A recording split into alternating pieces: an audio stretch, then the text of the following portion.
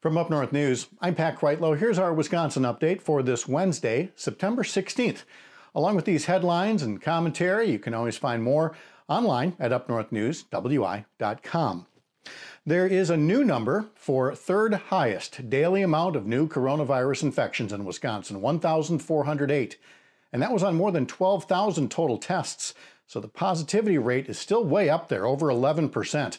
And there were 8 more deaths as well. And lest you think these numbers are all driven by college campuses, remember school's in session all over, and plenty of other people are just letting their guard down or their face mask, as the case may be.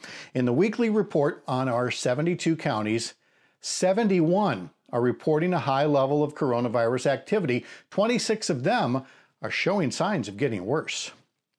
The pandemic has more people than ever thinking of voting by mail, but people have obviously been spooked lately by President Trump lying basically to cast doubt on the reliability of voting by mail, not to mention the sabotage being done by his mega donor, Postal Service competitor turned Postmaster General. But high-ranking Wisconsin members of the American Postal Workers Union talked to us, and they said this: even after 7 sorting machines were removed in Milwaukee, there should not be any big slowdown in processing absentee ballots. After all, there have been just over 1 million absentee ballots requested statewide, processed all over. In the Milwaukee Center alone, they process 3 million pieces of mail per day. The only caveat is this: get your ballot in the mail by 7 days ahead of the election, just to be sure. An absentee ballot can't have an election day postmark. This isn't your taxes. Your ballot has to arrive at your local clerk's office or polling place by 8 p.m. on election night. So go ahead and order a ballot, just mail it promptly, or bring it to your polling place on election day and avoid the lines, or vote early at your local clerk's office. We have all the ins and outs and do's and don'ts over on our website. Also in our evening newsletter, Republican Assembly Speaker Robin Vos on Wednesday started to tamp down expectations of getting a GOP supermajority in the legislature that would be able to override Governor Evers' vetoes.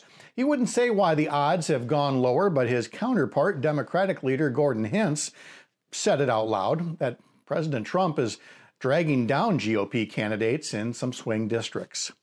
Over to Washington now, where Ron Johnson got his wrist slapped hard, figuratively at least, by Mitt Romney, who slammed Johnson's ongoing attempt to use a Senate committee to investigate already discredited accusations against Joe Biden and his son. Johnson had to pull back one of the subpoenas that he wanted on Wednesday after Romney called out the investigation as, in his words, not being a legitimate role of government, especially in an election year.